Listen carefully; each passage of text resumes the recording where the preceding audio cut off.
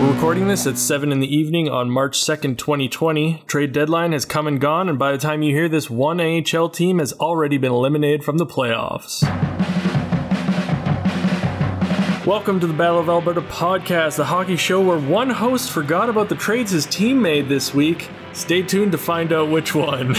I'm Stuart Jones, and with me is Darren Plett. Hey, Darren. Hi. It could have been anybody, really. It could have been. So let's start with our scorecard of how well our predictions turned out from last episode, shall we? Let's do it. So we predicted a period of games from February 20th through to March 1st, including the trade deadline in there where, things got mixed up and people moved and other stuff happened. It was vaguely exciting. Yeah. We'll talk about that more, maybe. Maybe. Maybe not. If we remember to. But in that time, the Oilers had 5 games. For some reason, we were reasonably optimistic about them. Mm-hmm. I thought they'd win 3 out of 5. You thought they would win 4 out of 5. I said that? You did. Well, I have it written down. I may have gotten it wrong, but... Darren says 4, I'm pretty sure. Either way, they went 2-2-1. So, not great. Not great. Yeah, they didn't really play great teams either, did they? I don't know. It's kind of a mixed bag, but I guess we'll dive into that a bit more, maybe. The Flames had 6 games in that time. We were a bit more pessimistic on them. I thought they'd only win 2. You thought they would go 500, win 3. They did, in fact, go 3-2-1. Okay. So you knew what was going on with the Flames. You knew they would be, as our good friend would say, aggressively mediocre. Yes. On that note, do you want to talk about the Flames? Yeah, I can talk about the Flames. They went on a 9-day, 5-game road trip. That's kind of where we left them at the end of our last episode. And while they're good on the road, any 9-day road trip is going to be a little difficult. And they played some really good teams. They played Nashville, they played Boston, they played Tampa. And, they came out of it pretty good. They came out of it 3-1-1, which on that road trip, which I think is just fine, honestly, considering the caliber of teams they played. The last one in that 3-1-1 was an overtime loss to Nashville, which was an absolute heartbreaker because Michael Backlund put in one of the best games I've ever seen him play as a Flame. He had some wicked goal, like a wicked end-to-end goal, a crazy end-to-end assist. He scored with just over a minute remaining to put the Flames up, and then with 0.1 seconds left, the Flames gave up the lead on a net front scramble that a lot of people probably should have done a lot better on, but ultimately it went in the net. And then in overtime, Michael Granlund scored to put it away for Nashville. And that at the time seemed like a complete backbreaker, but as a whole, the road trip, they still got 7 points out of a possible 10. That's, that's pretdy good. Yep. So it's been a pretty decent couple weeks for the Flames. Like I said, Backlund was going off, not just in that game. He was just, all of a sudden woke up. And I read one funny comment. A lot of the internet Flames fans have been kind of hard on Backlund all year because he has been a little quiet offensively. But someone was questioning why he was suddenly so good. And if you don't know, Michael Backlund and his wife had a baby at the beginning of the season. And someone said, well, his kid probably started sleeping through the night. And that's why he's actually starting to score now. And you know what? That person's probably not too far off. So good for Michael Backlund. And Cam Talbot, 2 big shutouts lately. He shut out Florida last night. And he had another big shutout against Anaheim earlier on. So the goalies are doing all right. Riddick's pretty inconsistent. He's a lot like the Flames themselves. But he has had a much better last couple weeks after you brought up how he was faring after the stick flip. He's been kind of recovering from that. As we stand now, the team actually plays 16 of their last 19 games at home. Wow. So that might be actually a bit of a problem because the Flames have been so good on the road. And at home, they're only 14-12-4, which you should be better in your own barn.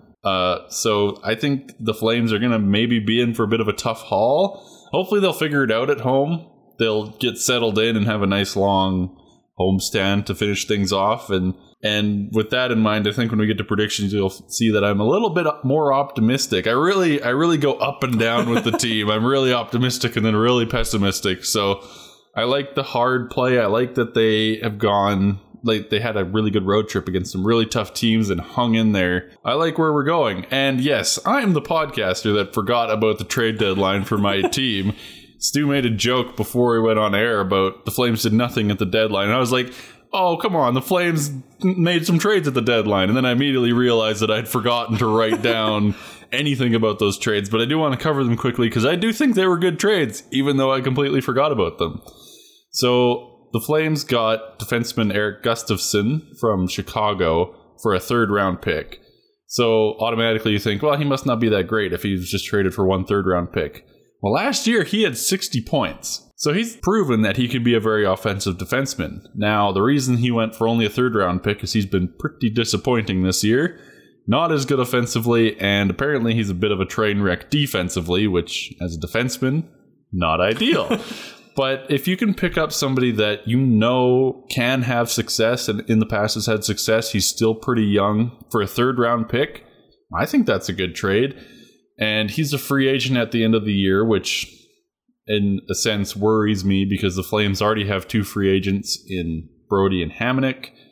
Then they picked up Gustafsson, who's going to be a free agent, and they also spent a conditional fourth-round pick on defenseman Derek Forbort from the Kings, and he's a free agent at the end of the year. So that's 4 defensemen who are free agents, which is kind of worrying.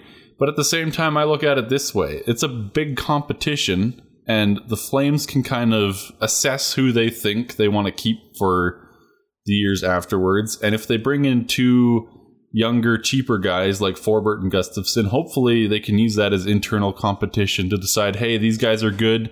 We can sign them for maybe a little cheaper than Brody or Hamonic or vice versa, or who knows what'll happen. So they may seem like kind of weird trades, but I think they've been helping on the defensive end. Gustafsson is a great power play player, and since he got to the Flames, their power play's gone 3 of 6, which is pretty good.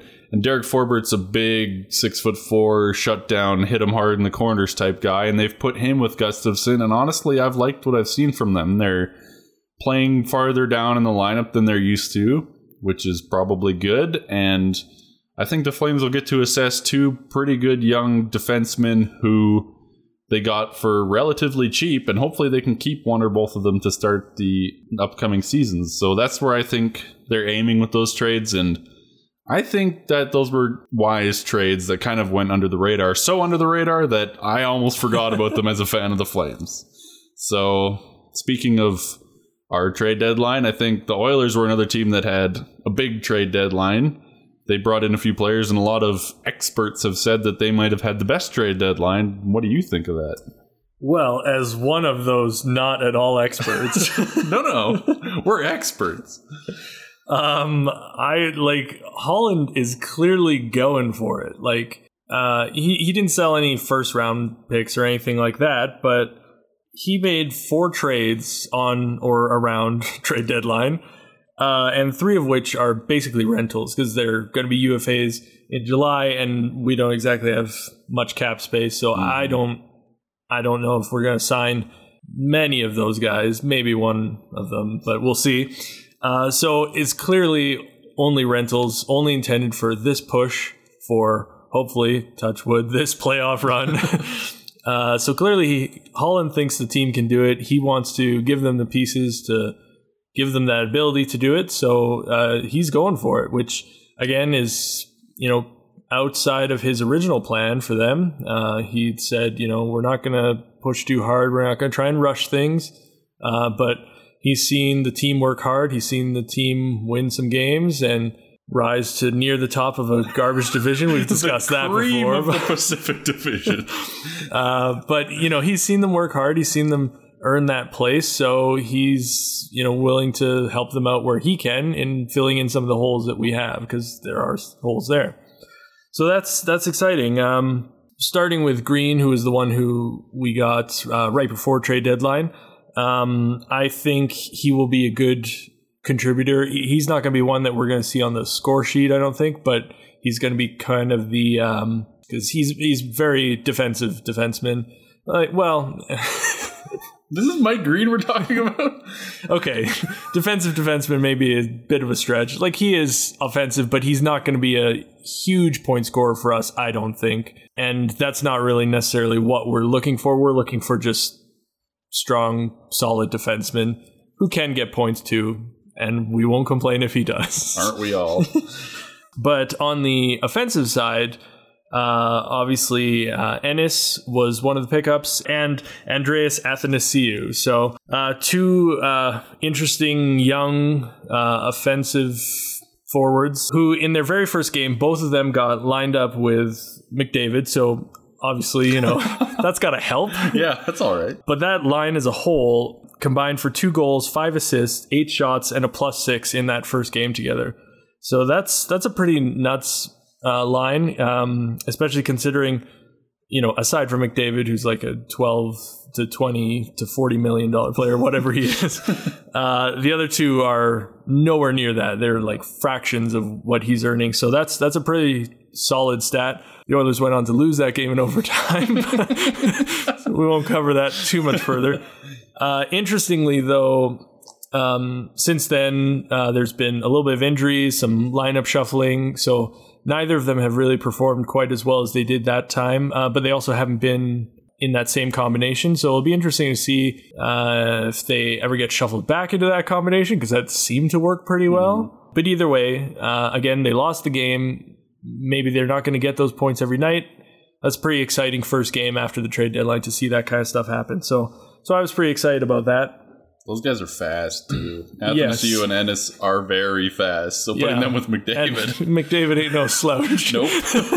So yeah, it'll be very, it's very exciting to see all of them just whipping around the ice. So one sort of just interesting little trivia thing that I wanted to bring up that's kind of fun. Ooh, trivia. Is the trade lineage, if you were. Oh, I love those. For Athanasiou. Yeah. So I'm just going to kind of work my way backwards here. Obviously, I'm not going to say all the different pieces that were involved in the trade, because there was lots, and that would just take us forever. But just really quickly, Athanasiou we picked up from a trade involving Sam Gagner, who came from a trade with Ryan Spooner, from Ryan Strom, from Jordan Eberle. Right there, that's already like, okay, wow, they've made some impact for the Oilers there. He came via a pick in the Chris Pronger trade, came from Eric Brewer, who came from Roman Hamrlik, who came from Brian Marchment, who came from Stephen Rice, who came from a trade for Mark freaking Messier back in 1991, 3 years before Athanasiou was even born. Wow. So that's a fun little lineage of how long that trade line has been going on. And there's an article that I saw that kind of went into much more detail than what I just did there, that if I remember, I will post into the show notes, because it's an interesting read if you like that kind of thing. But again, just a fun little tidbit to add to the trade deadline excitement. I love reading those, seeing where, trade lineage is a good way to put it, but where players and the picks and everything came from, and sometimes it starts so far down the line. It's crazy. Yeah, and like I said, in that article, there's definitely a lot more forks and stuff that spread out that he goes into more detail on that I just kind of ignored for now. Really interesting. Now it is time for Sellies and Scorns. I think I'm going to start us off. So, my Selly, some of you may have heard this story, but I feel it very necessary to repeat it. And no, it's not the emergency backup goalie thing. Stu and I have decided we're sick to death of hearing about that. Even though we talked about it for 10 minutes before we hit record. We got it out of our system before we started recording. But I'm going to talk about Bobby Ryan, because he's had an incredible comeback in the last week. And I don't care if you've heard about it on SportsCenter or whatever, I think it bears repeating. So Bobby Ryan started off his career in Anaheim, and he really broke out of the gates and was a big-time scorer, and everyone thought he'd be a huge impact player. He ended up being traded to the Ottawa Senators, and things kind of went downhill in Ottawa for him. He's had a really tough career in Ottawa, and he's kind of maligned by the fans because he's got a huge contract and he doesn't score much. So it's been kind of unfortunate for him. I remember reading an article that he wrote on the Players Tribune, which if you've never heard of Players Tribune, you should check it out. It's a website where players of all sports write articles, and a lot of them are really, really insightful. But he wrote one called Dear Mom, and it was all about how he and his mom struggled growing up. His mom was a single mom that raised him, and they had to help each other through really tough times, and then he made it to the NHL. And it was a really, really, really moving article. That's one of my favorites. Nonetheless, he's still having a rough career, even though he wrote a great article. And the beginning of this season was even worse. just very poor start to the year, and Sens fans were very upset. And then in November, Bobby Ryan checked himself into the NHL rehab program for alcohol abuse. Now, that takes a lot of guts to check yourself in like that mid-season. And he even admitted in one of his interviews recently that he had been hoping to do it in the off-season when basically you don't have to tell anybody about it. But since he was taking a leave from the team, it came out that he was checking himself into rehab for alcohol abuse. And he was in rehab for 100 days.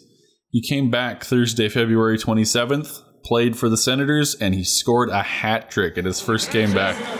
Lifted Demko for an extra attacker. Bobby Ryan has the hat trick. Welcome back, number 9. And I'm just glad to see that everything went well for him. I mean, obviously, alcohol abuse is no joke, and for someone that's in the public eye like that, who's had a tough career, to check himself into alcohol abuse and then come back and score a hat trick, that's really cool. So congrats to Bobby Ryan, first for, basically owning up and taking control of your life and getting over alcohol abuse. That's really awesome. And then also congrats for the hat trick on your first game back. That's one way to endear yourself to basically the whole NHL, except the Vancouver Canucks, possibly, who they were playing against and beat. But I just wanted to bring that up. Big Selly out to Bobby Ryan. That's really cool. What do you got for Selly, Stu? Well, my Selly is equally as impactful in the real world and in emotional, really tugs at the heartstrings.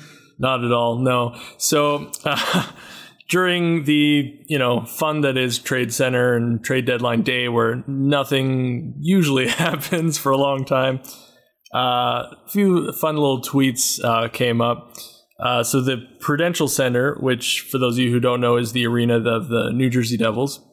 So they tweeted, "Trade alert, Prudential Center has traded a printer to @Barclays Center for 4 coffee machines and a wide variety of K-Cups, press conference pending." Barclays Center is the Islanders arena, for those who don't know. So anyways, cute little thing, ha ha ha, but here's where it gets good.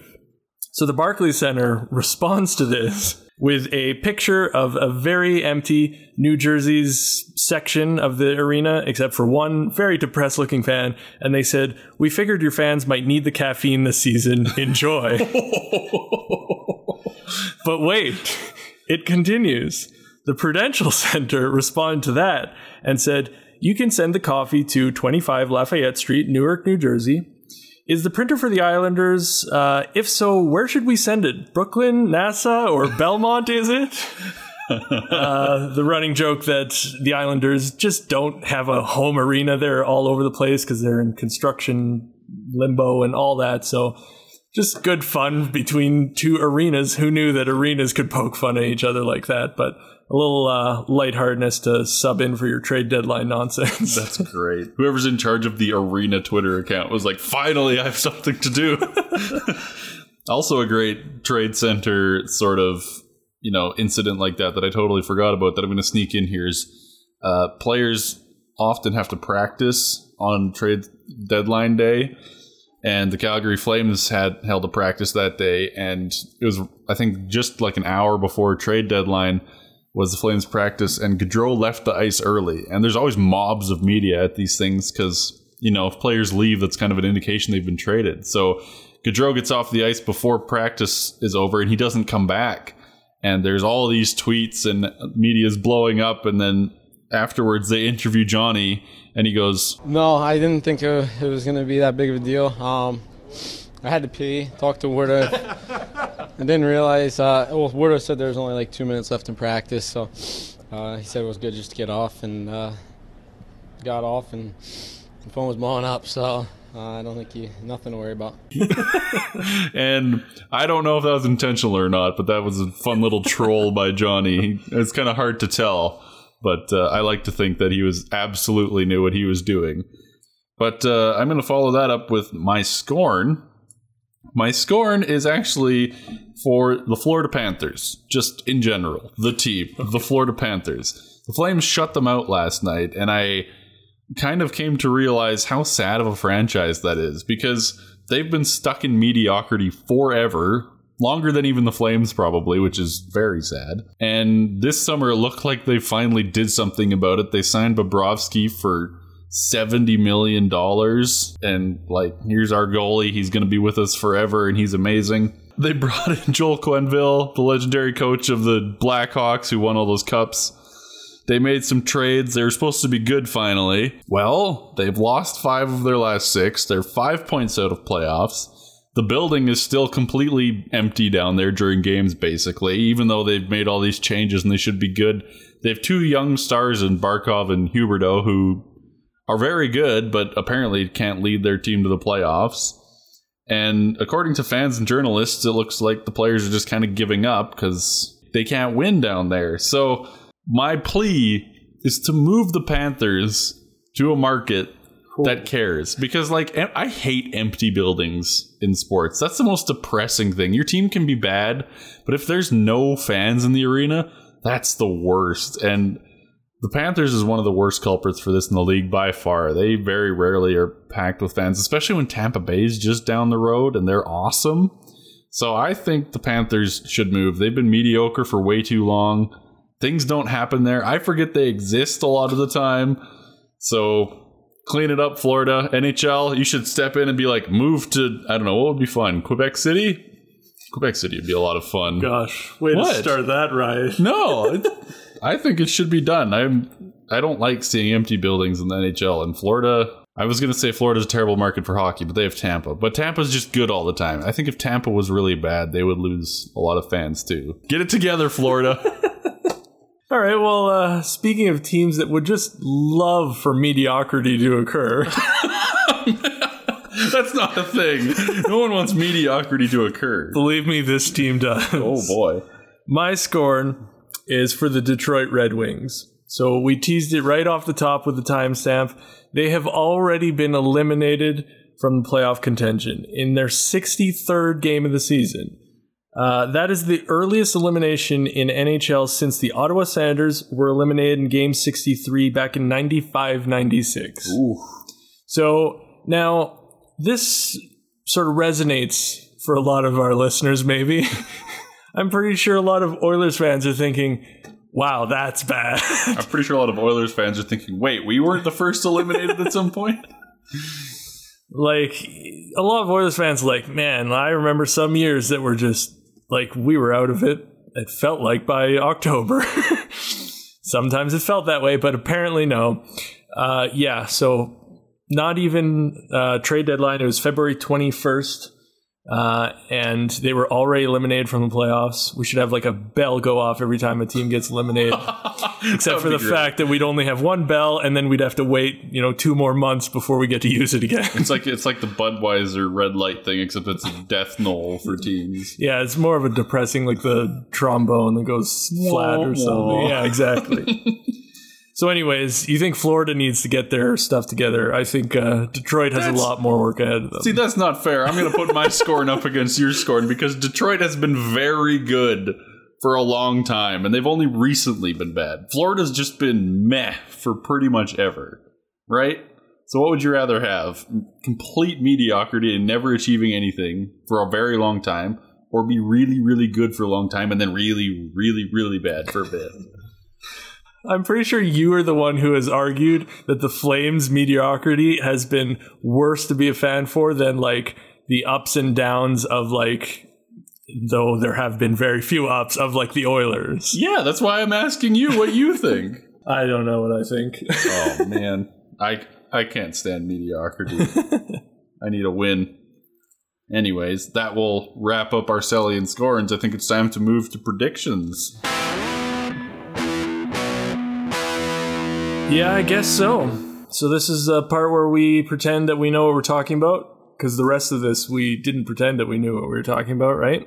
We just knew. Yeah, we just actually did know what we were talking about. Hey, you said at the beginning that I knew what I was talking about with my predictions from last week, so... Sure. Let's follow that up with a strong showing, shall we? Okay, let's do that. So we'll predict from March 3rd through the 14th.